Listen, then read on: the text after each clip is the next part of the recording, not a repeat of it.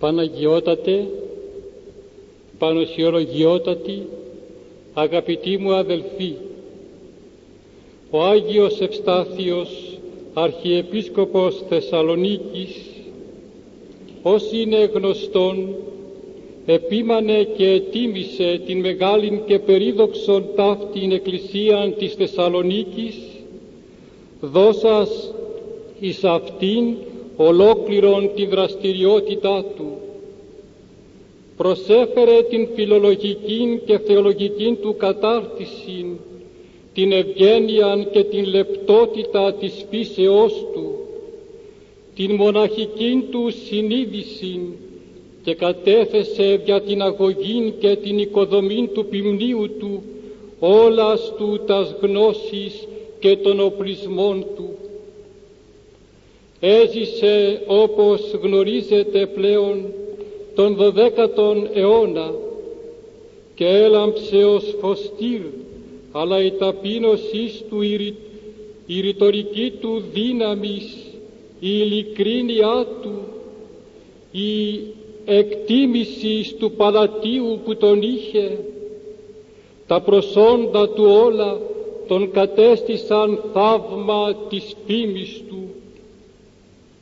Ως λόγιος εις το έπακρον άφησε σημαντικών φιλολογικών έργων και ως χαρακτήρ βιών βαθύτατα τα γεγονότα της εποχής του, διεξετραγώδησε τα σωδίνας του λαού του και χάριν αυτού με τα ζήλου εμόχθησε και ενεφανίστη ως κοινωνικός μεταρρυθμιστής και ως ιστιλευτής και επιτιμητής της αδικίας, καθώς και του μοναχισμού κατήγορος. Όλα αυτά όμως επεσκίασαν την πραγματική του προσωπικότητα και παρεθεωρήθησαν τα βαθύτερα της υπάρξεώς του, το ποιόν της εκκλησιαστικής του δραστηριότητος. Αδικήθηκεν ο Άγιος από την δόξαν του. Ο Ευστάθιος ήτο ένας αληθής μοναχός εκ νεότητος. Η καλογερική του συνείδησης ήτο το μεδούλι της ψυχής του. Η μοναχική ζωή ήτο δι' αυτόν η ελπίς και το κριτήριον του λαού. Οι μοναχοί ήσαν η απαρχή και ο αραβών της Βασιλείας του Θεού. Η τιμή του ως ρήτορος και αρχαιολάτρου απέκρυψε την αλήθειαν ταύτην, διότι ο Ευστάθιος ήτο εις την πραγματικότητα όχι λόγιος, όχι αρχαιολάτρης, αλλά ήτο Άγιος, του οποίου το ξιδερκές βλέμμα και το βεληνικές του σκοπού του κατόπτευαν και σκόπευαν των ουρανών. Υπάρχει μία αντίληψη ότι μοναχικοί παράγοντες συνομώτησαν κατά τη ζωή του. Το αληθές όμως είναι ότι η φήμη του συνομώτησε κατά της αγιότητός του. Το Άγιον Όρος όμως, καθώς και μοναστήρια της Σερβίας, διετήρησαν σιωπηλώς την μνήμη του ως Αγίου. Το ενδιαφέρον και η αγιοφιλής δε διάθεσης του Παναγιωτάτου Μητροπολίτου μας Κυρίου Παντελεήμονος ενεφάνισε την αγιοπρεπή σιωπή εκείνων και έφερεν εις την επιφάνεια την αγιότητα του Αγίου, την οποία εκάλυψε η επιστήμη. Έτσι λοιπόν ορθώς η αδικία επανορθούται τώρα, διότι δεν αδικείται κατά βάθος ο Άγιος, αδικείται η Εκκλησία, ο λαός. Τα κοσμικά κριτήρια παρεμέρισαν το πνευματικό φρόνημα μιας τόσο μεγάλης μοναχικής προσωπικότητος και δι' αυτό ο Αρχιεπίσκοπος Ευστάθιος, του οποίου η διδασκαλία είναι καθαρά και κρυσταλλίνη, τώρα μπορούμε να καταλάβουμε, εάν τον είδομεν ως Άγιον, τι έργον επέτυχε. Προευλήθημεν ως λόγιος, αλλά όχι ως Άγιος, μα η αγιότης του είναι που παιδαγωγεί, που οικοδομεί, που ανεβάζει τον εαυτόν του και ανεβάζει και τους άλλους εις των ουρανών. Ο Άγιος Ευστάθιος εκκληρονόμησε βαθίαν γνώσιν και αγάπην, αλλά την εζωογόνησε με τον ευαγγελικών του ζήλων και των πνευματικών του περιεχόμενων, το οποίον εκφράζει με γλώσσα και με τρόπους που ετιμώντο εις την εποχή εις την οποία έζει. Τα βιογραφικά του στοιχεία δεν μας αφορούν σήμερα. Γέννημα και θρέμα Κωνσταντινουπόλεως, διδάσκαλος των ρητόρων εις την Πατριαρχική Σχολήν, ψηφισμένος Μητροπολίτης Μύρων, καλείται να αναλάβει τα σκύπτρα και να τιμήσει των αρχιεπισκοπικών θρόνων της Θεσσαλονίκης, την οποία επίμανε περισσότερον από 20 χρόνια. Η ποιμαντορία του όμως και το συγγραφικό του έργο αποκαθιστούν μίαν προτέραν αυτού διάσταση, την οποίαν αναφέραμεν την μοναχική. Εάν με υποκειμενική και επιπολέαν κρίση των έργων του θα είδομεν την ζωή του, είναι δυνατόν να νιώσουμε ότι στον Άγιον υπήρξε ένας μανιχαϊκός διαδισμός. Από τη μια ήτο καλόγερος, από την άλλη ήτο ουμανιστής και αρχαιολάτρης, από τη μια το γνήσιον ορθόδοξον και καλογερικών πνεύμα, από την άλλη η ιστορία και τα γράμματα, αλλά έτσι προβάλλομεν αναχρονικώς σημεία μεταγενεστέρων αιώνων, όπως του 14ου αιώνος με τους Βαρλαμίτας και τους Παλαμιστάς, σε μια προηγουμένη εποχή. Αλλά οι λόγοι της εποχής του Αγίου Ευσταθίου με πίστην και με χαράν μπορούσαν να είναι και πραγματικοί μοναχοί. Ας δούμε λοιπόν των μοναχών και αρχιεπίσκοπων ποιο ήτο το έργον αυτού και πώς δημιουργήθη αυτή η παρεξήγηση.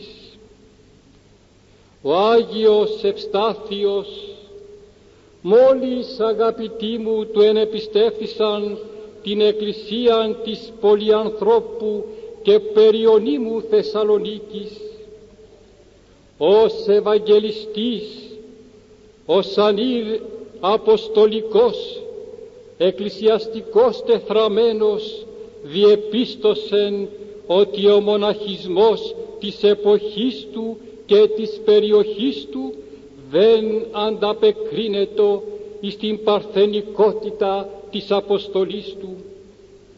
Πράγματι αυτό συνέβαινε και συμβαίνει πάντοτε εις την ανθρωπίνη φύση.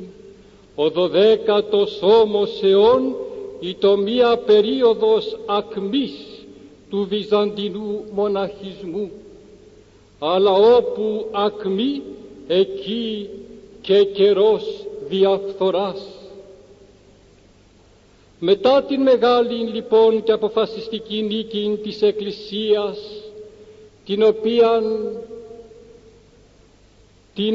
την οποία πραγματοποίησε κατά τον αιώνα της οικονομαχίας και η οποία εκερδίθη χάριν των αγώνων, των θυσιών και της θεολογίας των μοναχών, οι μοναχοί έπαιξαν μεν ένα κέριον ρόλον εις την νίκη της Εκκλησίας, αλλά αναγκαίως και φυσιολογικός ανεμίχθησαν εις την εκκλησιαστική ζωή και εις τα σύγχρονα πράγματα και εις την πολιτική ζωή του Βυζαντίου, και ακόμη υπέστησαν εκατόμβας θυσίας αναριθμήτων θυμάτων.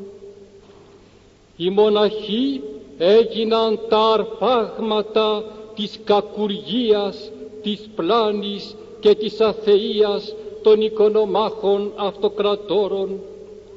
Ολόκληρα ιστορικά μοναστήρια έσβησαν, εξολοθρεύθησαν, ξεκληρίστηκαν για χάριν του αγώνος της Εκκλησίας, εργνώσιτον ότι το αίμα και το ξερίζωμα των θα είναι το κόστος της στρατείας των.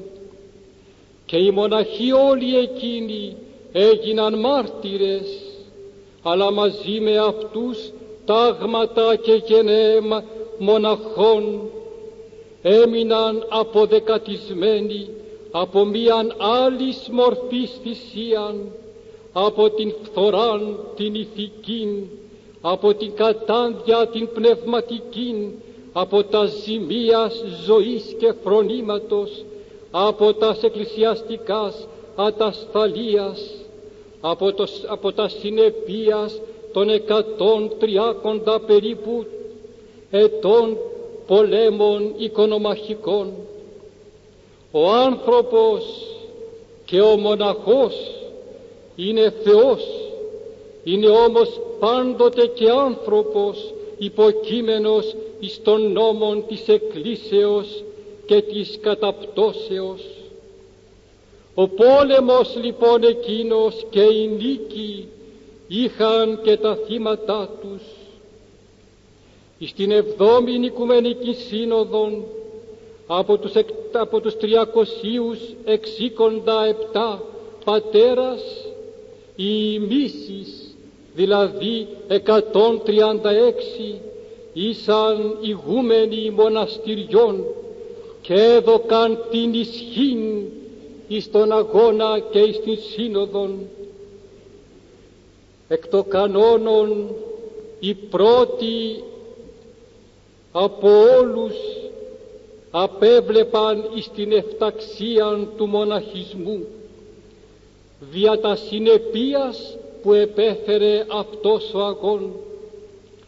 Και η πρωτοδευτέρα εν συνεχεία σύνοδος που επί του Αγίου Φωτίου συνεκλήθη ως 8η Οικουμενική, για να κλείσει τα πληγάς και τα προβλήματα της οικονομαχίας, τους 7 πρώτους εκ των 17 κανόνας τους αφιέρωσε πάλι εις τα μοναστήρια, πρόνοια και αγάπη της Εκκλησίας εις τας μονάς που έδιναν την ζωή τους και την ικμάδα τους.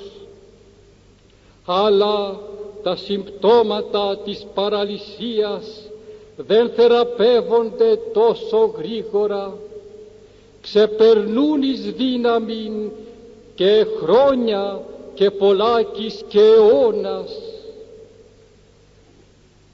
Κατά τον 11ο αιώνα έχουμε ακόμη τι αυτά συνεπίας, αλλά ταυτοχρόνως έχουμε και μια μεγάλη κίνηση ιδρύσεως αυτοκρατορικών και ιδιαιτέρως ηγεμονικών μονών και άλλων μεγάλων και άλλων μικρών.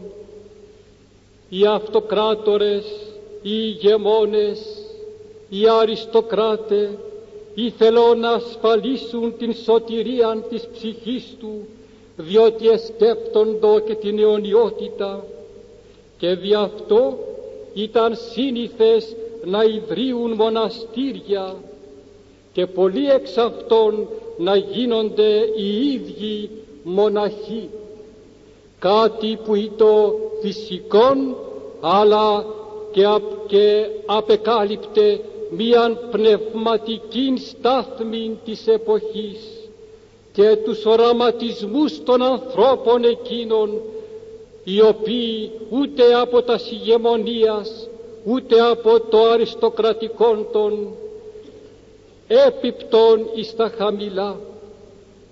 Υπερβολικός ο μοναχισμός εγίνετο από καιρόν εις καιρόν και λύσης κοσμικής σταδιοδρομίας και κοινωνικής εκτιμήσεως, εντεύθεν και πήγαιναν ακόμη περισσότεροι εις τα μοναστήρια, αλλά οι μοναχοί ήταν καρδίε, ήταν επάλξεις πνευματικών οραματισμών και κατορθωμάτων μεγάλων.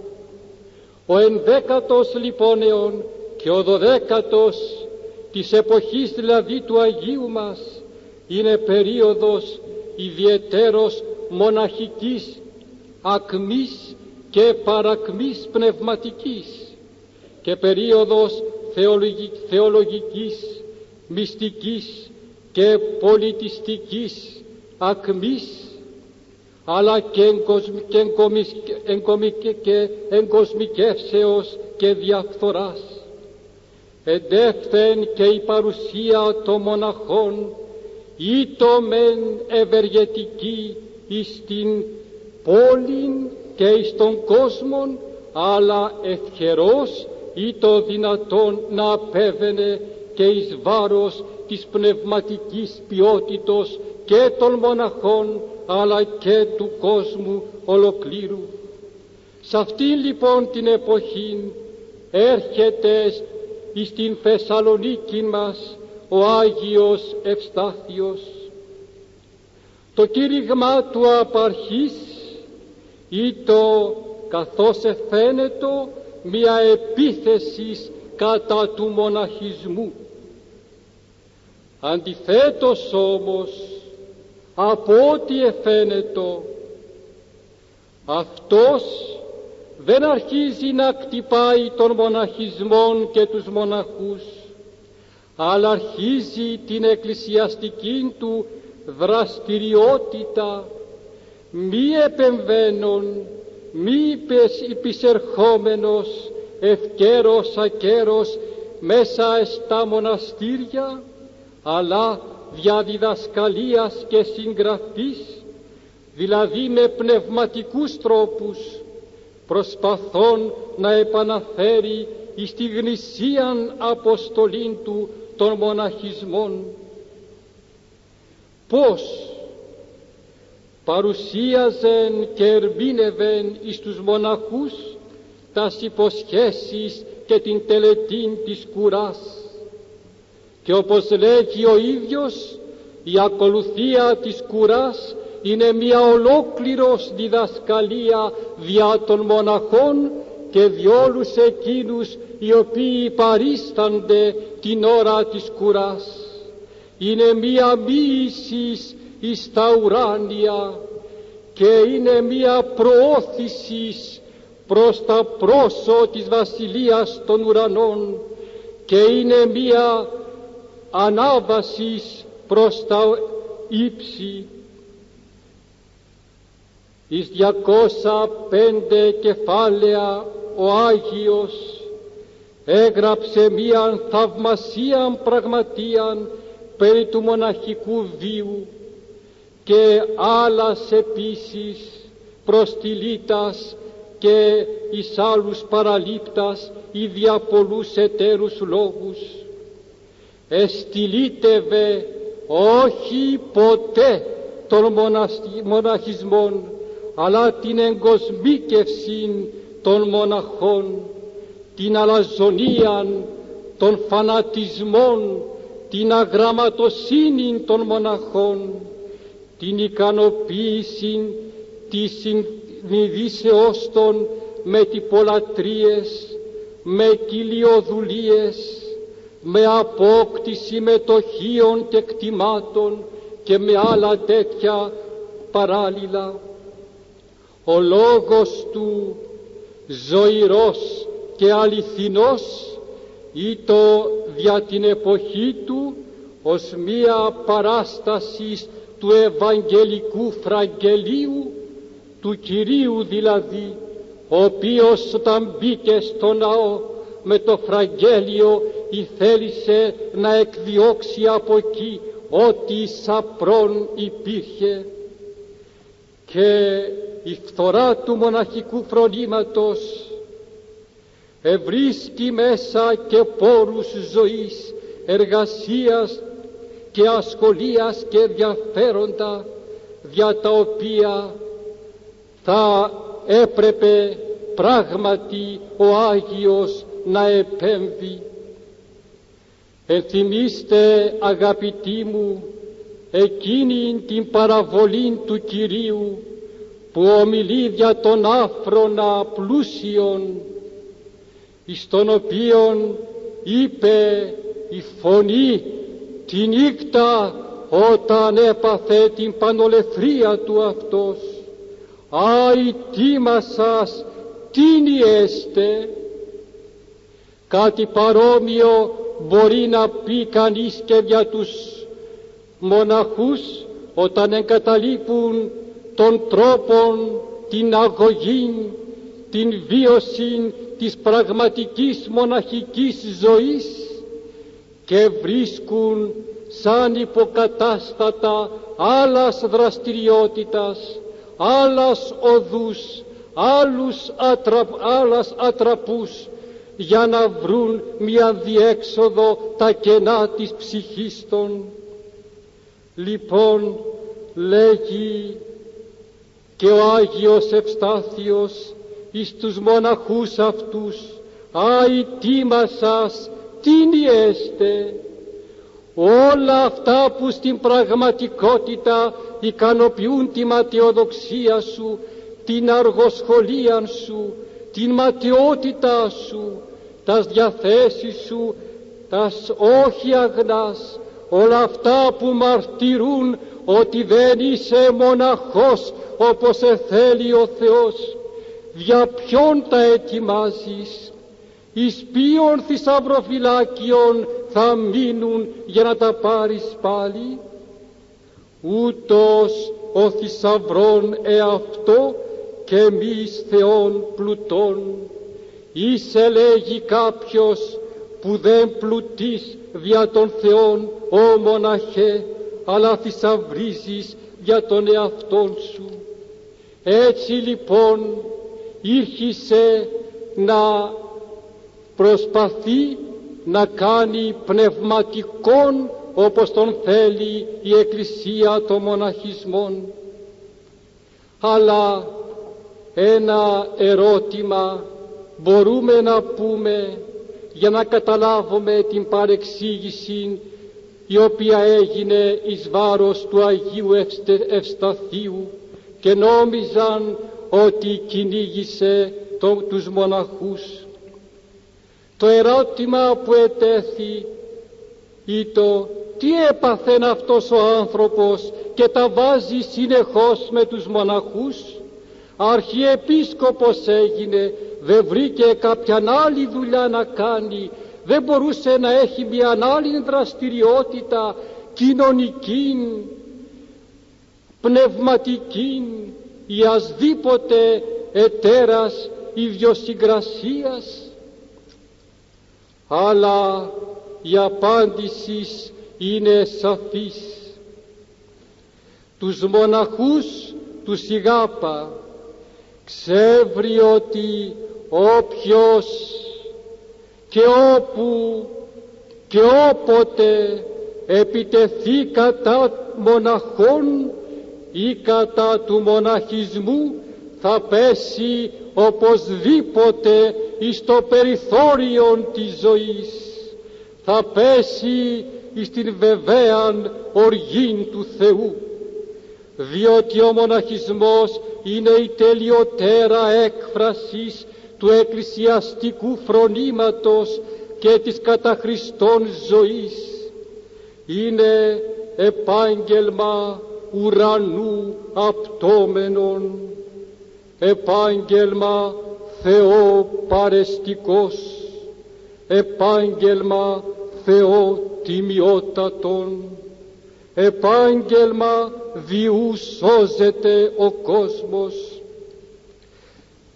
Γι' αυτό και ο Γρηγόριος ο θεολόγος έλεγε: «Σοφότεροι των πολλών, οι κόσμου χωρίσαντες εαυτούς και το Θεό προσβίων αφιερώσαντες, οι σοφότεροι εις τον κόσμον είναι οι μοναχοί, διότι αυτοί σώζουν τον κόσμον και αυτοί έχουν το τιμιότερον επάγγελμα». Δι' αυτό λοιπόν εστράφη αγαπητικός προς τους μοναχούς. Ο Ευστάθιος άλλωστε μισεί το κύβδηλον νόμισμα των ψεύτικων τρόπων της ζωής, ή το πραίστατος και ηρεμότατος, ή το λεπτός και ευαίσθητος. Έλεγε όμως: «Μισώ πρωτέα των πολύμορφων, μισώ», λέγει, «αυτόν που καμουφλάρεται, αυτόν που παίρνει μορφές πολλές, αυτόν που ζει με διαφόρους τρόπους. Φιλώ δε το κατά Θεόν μονότροπον. Θέλω ο μοναχός και πας πιστός να αρέσει μόνον το Θεό. Ζητώ το κατάνθρωπον απλούν και απίκυλον», έλεγε ο Άγιος Ευστάθιος. «Θέλω απλούστατα να ζει τη μοναχική του ζωή ο μοναχός». Ακόμη εγνώριζε ο Άγιος ότι ο μοναχισμός είναι η ευαγγελικοτέρα σύσταση της Εκκλησίας και μία αποστολή ευαγγελική. Ο μοναχός άγγελος και απόστολος είναι, άλλας εν τη ζωή, φως του κόσμου. Επομένως, ή το φυσικόν να αφιερωθεί καταρχάς εις τη μοναχική πολιτεία. Το παρεδέχετο ότι ο μοναχισμός κατέχει την πρωταρχική θέση εις το πλήρωμα της Εκκλησίας και είχε πλήρη συνείδηση ότι καθαρίζον και εξαγνίζον των μοναχισμών την απαρχήν, όπως έλεγε, όλου του φυράματος που θα καταφέρει να ανανεώσει αυτό. Η φθορά του μοναχικού πολιτεύματος είναι διαφθορά του χριστιανικού πληρώματος, εξαχρίωσης των χριστιανών. Εάν ο μοναχισμός δεν είναι γνήσιος, αυτό αποτελεί τραγωδίαν εν τη Εκκλησία προς θάνατον. Το μοναχισμόν αποκαλεί ο Άγιος θείον αξίωμα και ουράνιον πολιτείαν. Ο μοναχισμός είναι εθέριος και ο μοναχός είναι, λέγει, εθεριοβάτης, εις τους εθέρας σηκώνεται, ουράνιος άνθρωπος, όχι κοσμοπολίτης αλλά ουρανοπολίτης. Αντίλαξε, λέγει, τα γήινα με τα ουράνια. Ας δούμε λιγάκι μερικά που λέγει ο ίδιος.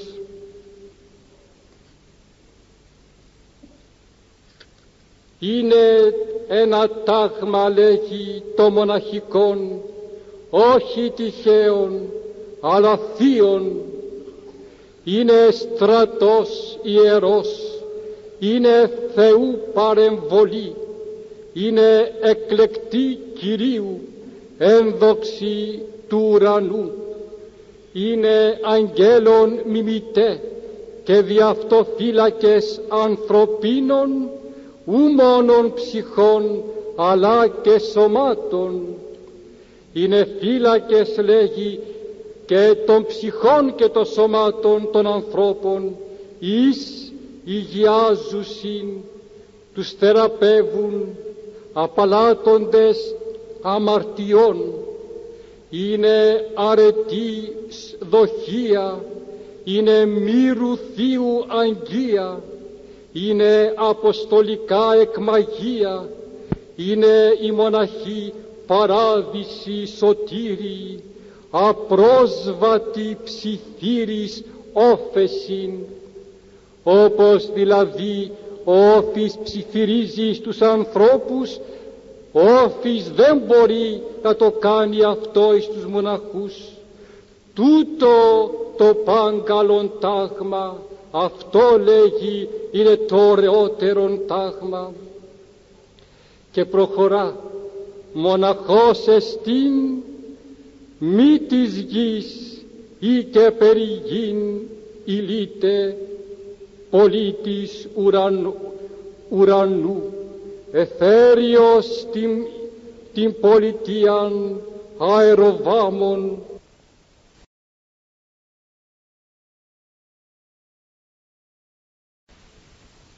Είσαι την αρετήν επάνω στο κορμί του και συνεχεία λέγει πολλά, αλλά ας προχωρήσουμε πρώτα.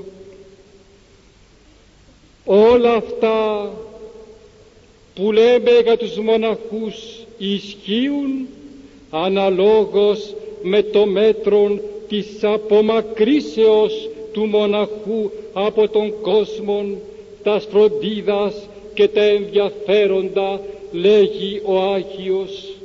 Επομένως ο μοναχός έχει χάριν μεν θεϊκήν, αλλά την δύναμη την αντλεί από την πραγμάτωση του μοναχισμού.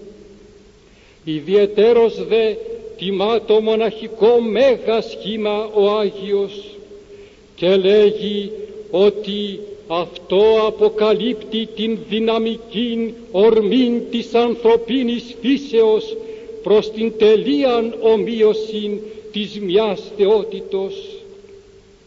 Ο Άγιος λοιπόν Ευστάθιος, έχων πλήρη συνείδηση, όπως είπομεν, εγνώρισε ότι έπρεπε να καλλιεργήσει τον αγρόν του Θεού των λαών. Ο λαός όμως πώς θα προοδεύσει, πώς θα ψηλαφίσει τα ουράνια ύψη μόνος του? Δεν αρκεί η διδασκαλία της Εκκλησίας που ποιμένει, χρειάζεται και το παράδειγμα, η εμπειρία, η ζώσα πραγματικότης της μοναχικής τελειότητος ως έναυσμα και πληροφορία ζωής.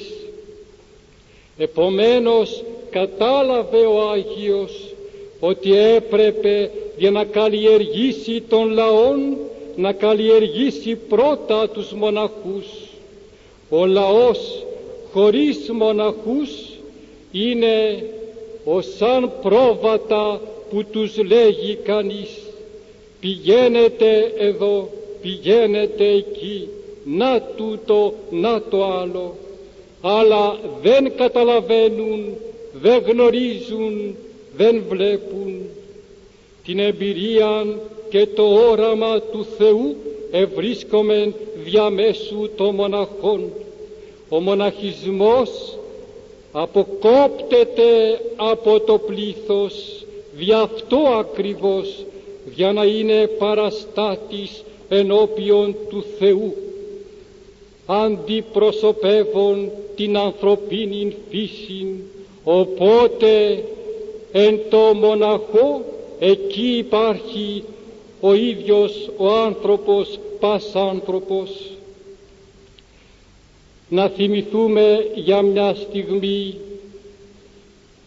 τον πατέρα του Τιμίου Προδρόμου, τον προφήτη και πατέρα του, τον Ζαχαρία, που όταν παρουσιάστηκε ο Αρχάγγελος του λέγει: «Τι είναι αυτά που λες, ποιος είσαι εσύ, τι γνώσω με τούτο, πώς θα καταλάβω την αλήθεια που μου λέγεις?» Και απαντά ο άγγελος: «Εγώ είμαι Γαβριήλ, ο παρεστικός ενώπιον του Θεού, και απεστάλην λαλήσε πρόσε και ευαγγελίσας θέση ταύτα. Είμαι ο Αρχάγγελος Γαβριήλ, ο παρεστικός ενώπιον του Θεού, και έρχομαι από εκεί για να σου μιλήσω». Αυτό λέγει ο Άγιος Ευστάθιος, είναι ο μοναχός, παρίσταται το Θεό, Αρχάγγελος και ο μοναχός, για να μπορεί να μιλάει και βιωματικά να ερμηνεύει εις τους πιστούς την ομοίωση του Θεού. Ο μοναχός γι' αυτό προσφέρεται εν ονόματι της ανθρωπότητος και παρίσταται αδιαλείπτος δι' όλην την ζωή, τας πράξεις και το μέλλον των ανθρώπων, και χρησιμοποιεί για τους μοναχούς αυτήν την ωραία φράση ο Άγιος: «Ως αγνός», λέει, «κυρός», όχι όπως το ακάθαρτο κερί, αλλά ως κυρός αγνός που καίεται ολόκληρος εις τον ναόν και προσφέρεται υπέρ της του κόσμου ζωής και δίδει φως εις τους ανθρώπους, χωρίς να αφήνει ούτε καπνόν ούτε στάκτην. Έτσι κάνει τους ανθρώπους η μοναχική πολιτεία. Λοιπόν, η αξία του μοναχού δια των κόσμων είναι αυτή, όχι ότι ο μοναχός είναι κάτι το ιδιαίτερο, όχι ότι είναι μια αριστοκρατία του πνεύματος, ότι είναι μια κατηγορία ανθρώπων που δεν αμαρτάνουν, μια ελίτ της ζωής, όχι, αλλά είναι ένα στράτευμα το οποίο ανάπτει θείο πυρ εν εαυτό και γίνεται φως της κοσμικής. Και επί τούτου πολύ ωραία σημειώνει για τους μοναχούς ο Άγιος: «Άνθρωπε Θεού, μέγα μοναχέ, μεγάλε μοναχέ, και αγαπών το ενσημέλαν καθαέικε πλουτής πλοίον αυτού το φωτεινόν, όσο αγαπάς το ράσο που φόρεσες, το σχήμα που σε ενέδισα, τόσο περισσότερο θα γίνεσαι φωτεινός. Και ως εξιδύρου μέλανος πάντως και αυτού εμπαρατρίψει βίου τραχαίος, όσα και πυρίτιδος λίθου πυρεκβολή εις εκπυρηνήσεων σπινθήρας, διόν εξανάπτεται φλόξ θεοαρέσκουσα εις αποτέλεσμα θυσίας εσπερινής. Θα πετάς, λέγει, φωτεινούς σπινθήρας που θα ανεβαίνουν στον ουρανό σαν εσπερινή θυσία υπέρ του λαού. Θυσίας ανωφορουμένης, θυσίας που θα πηγαίνει επάνω, εσπερινής για το εκβίου κρυπτού και ούτω νυκτέρου τρόπου τινά και εσπέρου προϊένε φωτοφανός. Μέσα στη νύχτα και μέσα στο βράδυ ο μοναχός ζει αυτήν την πραγματικότητα και έτσι από το σκοτάδι οδηγείται στην έννοια του φωτός ο Άγιος μας. Είδατε λοιπόν, ήρχισε την πνευματική ζωή από την επίδραση που ήθελε δια τους μοναχούς και όχι για κάτι άλλο. Ας είδομεν τώρα το μοναχισμό μέσα εις την πόλη, αφού είδαμε τι είναι ο μοναχισμός. Διά των κόσμων θα δούμε τι είναι ο μοναχισμός και πώς είναι εν την πόλη. Και μάλιστα εις την Θεσσαλονίκη τον 12ο αιώνα. Η πόλη μας ανταγωνιζόταν την Κωνσταντινούπολη εις το κτίσιμο εκκλησιών και μοναστηριών. Ήταν η Θεσσαλονίκη γεμάτη από μοναστήρια.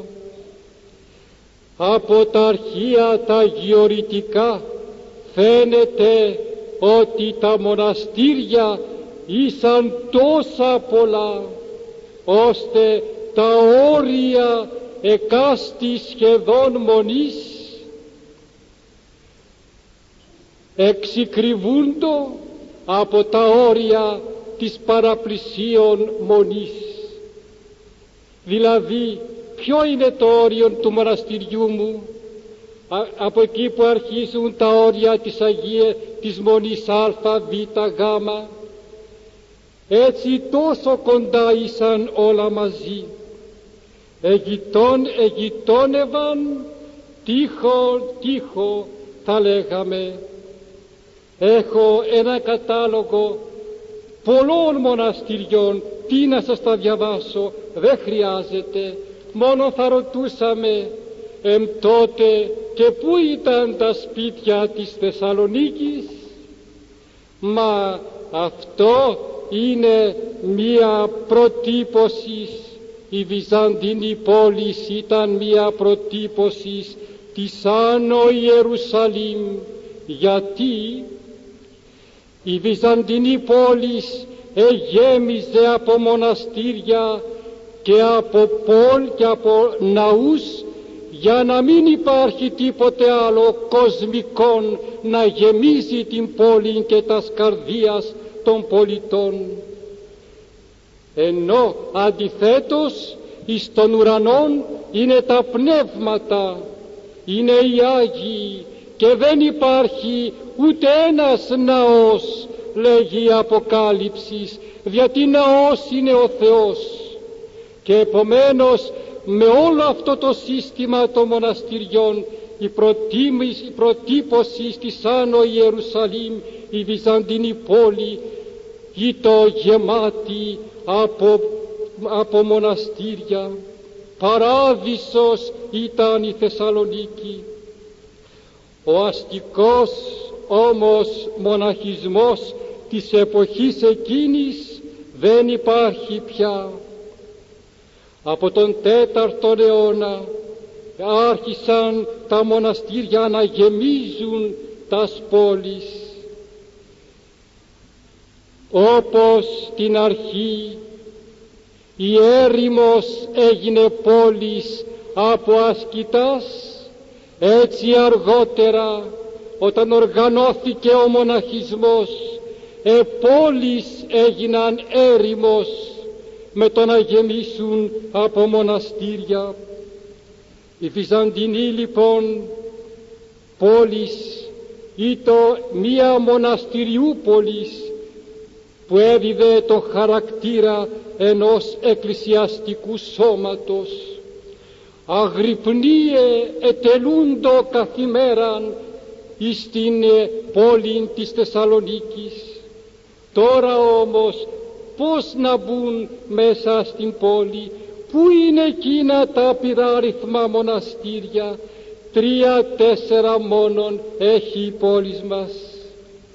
Δεν μπορούν να μονάσουν πια στην πόλη, διότι επανήλθον στην αστική αντίληψη της ζωής.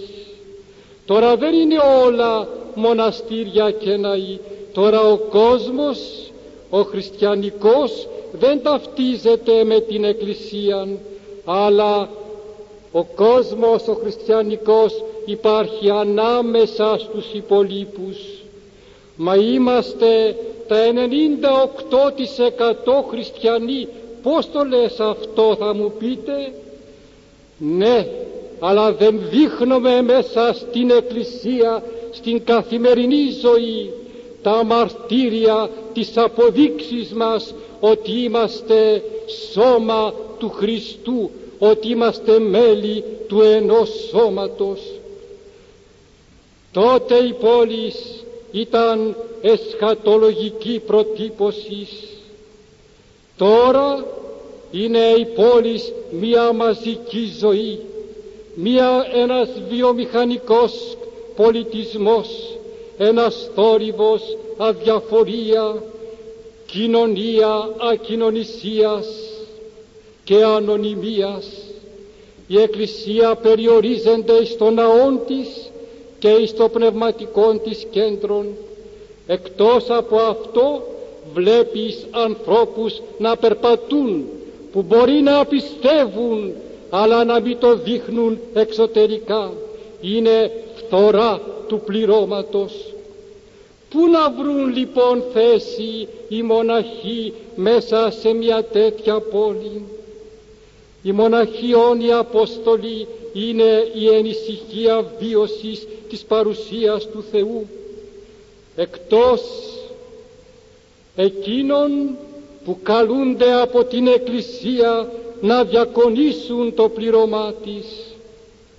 Πρώτον και δεύτερον, εκτός από εκείνους που εψύγει η αγάπη τους και φεύγουν από τα μοναστήρια τους για να βρουν διεξόδους, δρόμους ψεύτικους ζωής εις τον κόσμο ανάμεσα στους ανθρώπους. Η μία κατηγορία γίνεται δεκτή από την Εκκλησία εάν πράγματι διαφυλάττει τη μοναχική της συνείδηση. Η δευτέρα την καταγγέλει απολύτως ο Άγιος μας. Υπάρχουν πάλι παρά ταύτα μοναστήρια εις τας πόλεις. Αλίμονο αν δεν θα υπήρχον, αυτά φωτίζουν, παρηγορούν, σώζουν, αγιάζουν με τρόπους που γνωρίζουν διαφορετικούς.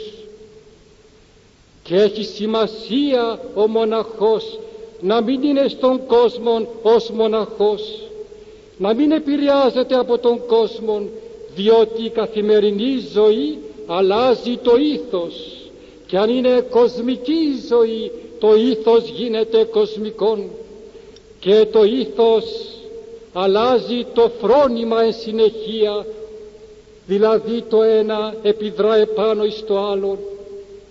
Και όταν εκ της ζωής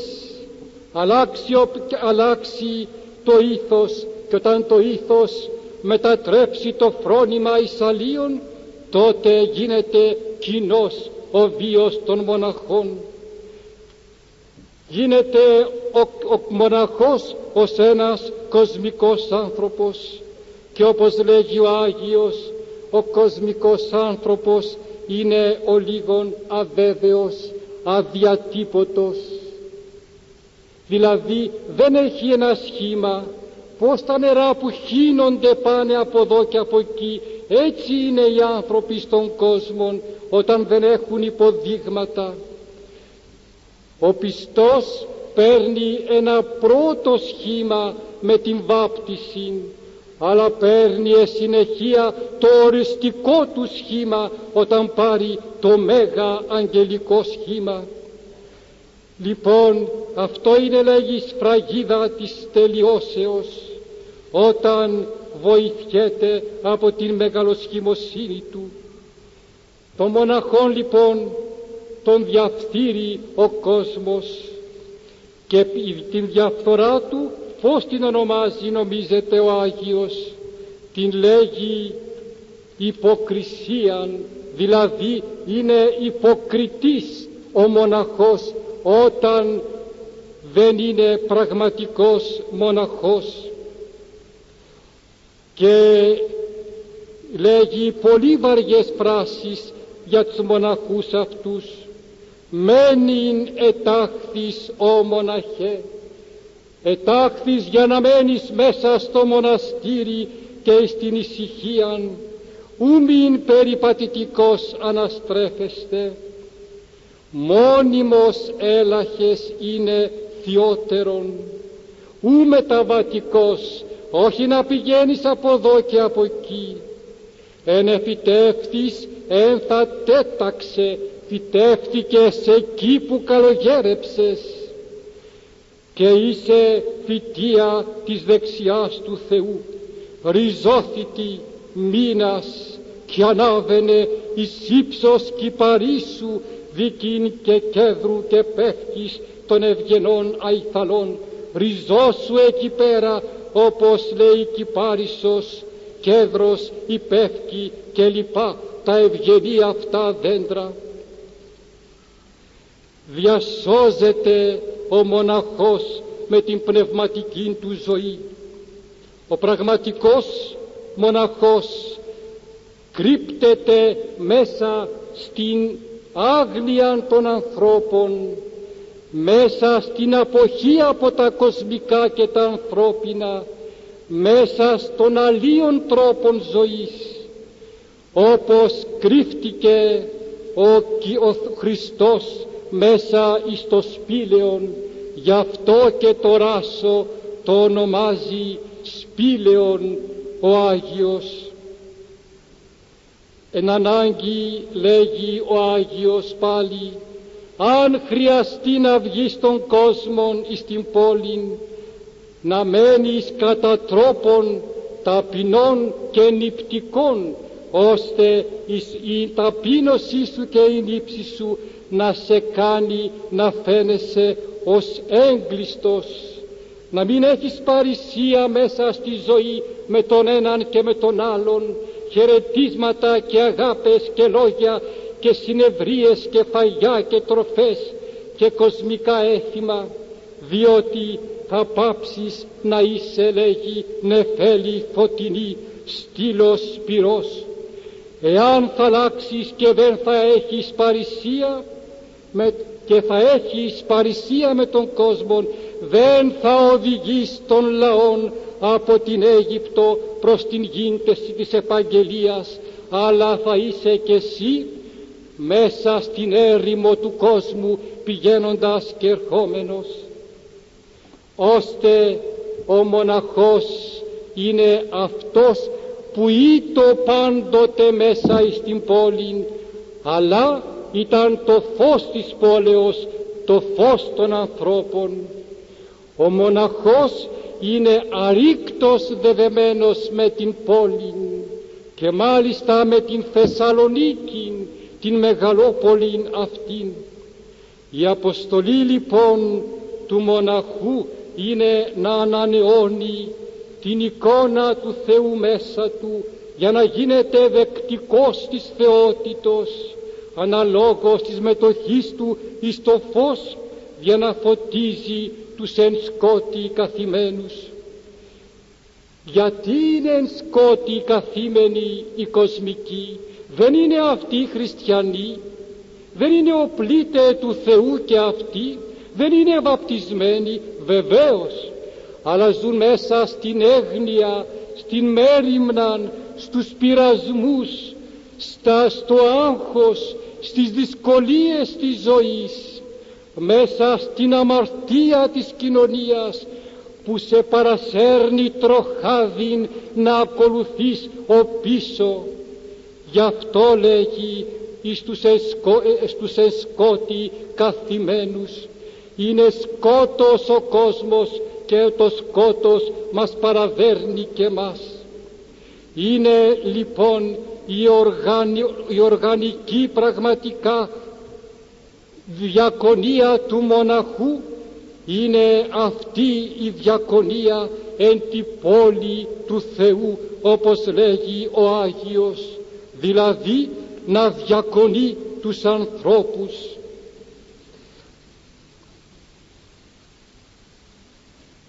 Και κοιτάξτε πόσο όμορφα κάπου το τονίζει, όντες ούτως αληθώς μοναχοί, διατάπω και χωρίστε των άλλων πάντων ανθρώπων, όμως τρόπον άλλων ουκισιν μοναχοί. Επισπώνται γάρ το βιωτικόν άπαν φίλων τι ομοιότητη προς αυτούς.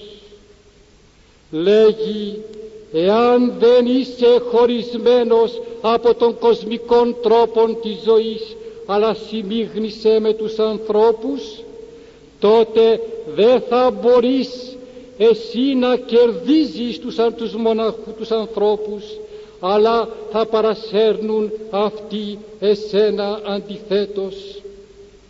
Να είναι οι μοναχοί άμωμοι, για να είναι και οι λαϊκοί επίσης και αυτοί άμωμοι. Δι' αυτό, αγαπητοί μου, ο μοναχός μέσα στη πόλη ήταν το αγαπητό πρόσωπο της Εκκλησίας. Δι' αυτό όχι μόνον κοινοβιάτες ήσαν μέσα στην πόλη, αλλά ήταν και παντός είδους άλλοι μοναχοί. Κοιτάξτε τι έλεγε, εν όρεση και σπηλαίης και ροχμές της γης και στήλης και εγκλισμής και όσοι άλλοι πολλοί ειδός των κόσμων κρύπτονται. Μέσα στον κόσμο, μέσα στην πόλη, στα όρη, στα σπήλαια της, στις ρογμές της γης υπήρχαν ακόμα στήλοι, στυλίτε δηλαδή, εγκλισμοί. Υπήρχαν και όλοι αυτοί οι κρυμμένοι. Γέμη δε πολιτείας τη αυτής και η το όντι μεγαλόπολης. Η μεγαλόπολης είναι η Θεσσαλονίκη, είναι γεμάτη από τέτοιους μοναχούς. Η μεγαλόπολης, το του κόσμου κάλος, τι ωραία φράσεις για την Θεσσαλονίκη, ο της γης καλός και γλυκής οφθαλμός, όπου και λόγοι αρετώντες και έλογοι αρετέ. Μέσα στην Θεσσαλονίκη βλέπεις εναρέτους λόγους και αρετάς ελόγους. Παράδεισος της αυτή, παράδεισος λέγει είναι η Θεσσαλονίκη, που δεν έχει μόνον 4 ποτάμια, αλλά μύρια ποτάμια. Τα 4 ποτάμια από την γη της Ευαγγελίας το παίρνει. Το αυτής το κήτος μεν όσων εμβαδών με μέστοτε μεγαλοσχήμων ανδρών. Γεμάτο είναι, λέγει, όλο το πλάτος της Θεσσαλονίκης με μεγαλοσχήμους μοναχούς, οι οποίοι φωτός εκθένονται στήλοι, αποδεικνύουν ότι είναι στήλοι πύρινοι και φωτεινοί. Ποιοι είναι αυτοί οι Άγιοι, ποιοι είναι αυτοί οι μοναχοί? Ήταν μέσα στη Θεσσαλονίκη σιδηροφόροι που ήταν μέσα φορεμένοι με σίδερα βαριά, ήταν γυμνιστέ όπως μέχρι πρότινος υπήρχε και στο Άγιον Όρος, ήταν σπηλαιότε, ήταν στυλίτε, ήταν δενδρίτε, ήταν σαλί, που υπήρχαν μέχρι πολλούς αιώνας. Και από όλους αυτούς τους Αγίους που εδόξασαν την Θεσσαλονίκη, από όλους αυτούς τους Αγίους βγήκαν πνευματικοί καρποί. Το στυλίτη μάλιστα ο Άγιος τον θεωρεί ως το καλύτερον υπόδειγμα αποστολικών. Είναι, λέγει, τύπος πυρσού της εν ζάλη πλέουση τηλεφανής. Ο στυλίτης ανέβαινε πάνω σε ένα στήλο, έτσι ένα ψηλό στήλο που ήταν μέσα στην πόλη ή αμέσως έξω από την πόλη. Είναι λοιπόν, λέγει, ένας πυρσός που φέγγει τόσο πολύ. Είναι βωμός αρετής, όρος Άγιον, κλίμαξ προς ουρανών, οίκος φωτός πύργος ισχύος, οι μεγάλοι στυλίτε όπως και οι σαλοί ζούσαν μέσα στην πόλη, όχι έξω από την πόλη όπως και οι υπόλοιποι μοναχοί, αλλά τότε επηρεάζοντο οι λαϊκοί από αυτούς τους μοναχούς. Να λοιπόν αγαπητοί μου, γιατί ο Άγιος ήρχισε την επισκοπική του δραστηριότητα με τους μοναχούς, για να αναδείξει φώτα σωστικά που θα μετατρέψουν εις φώτα τους λαϊκούς, και οι μοναχοί για της πνευματικής των παρουσίας να μεταβληθούν εις βασίλεια φυτά του παραδείσου. Να γιατί οι μοναχοί είχαν τη αυτήν πύρινην αγάπην, να και αυτήν τη μοναχικήν αγάπην, αυτήν την έξαρσιν τη μοναχικήν, πως την παρουσιάζει ο Άγιος μας εδώ. Άγιε δι ο φιλτάτη το Θεό αγάπη, έλα κοντά μας, στις καρδιές μας, στα σπίτια μας, στη πόλη μας τέτοια ουρανομική αγάπη που έχουν οι μοναχοί, ο κόσμου παντός σύστασης.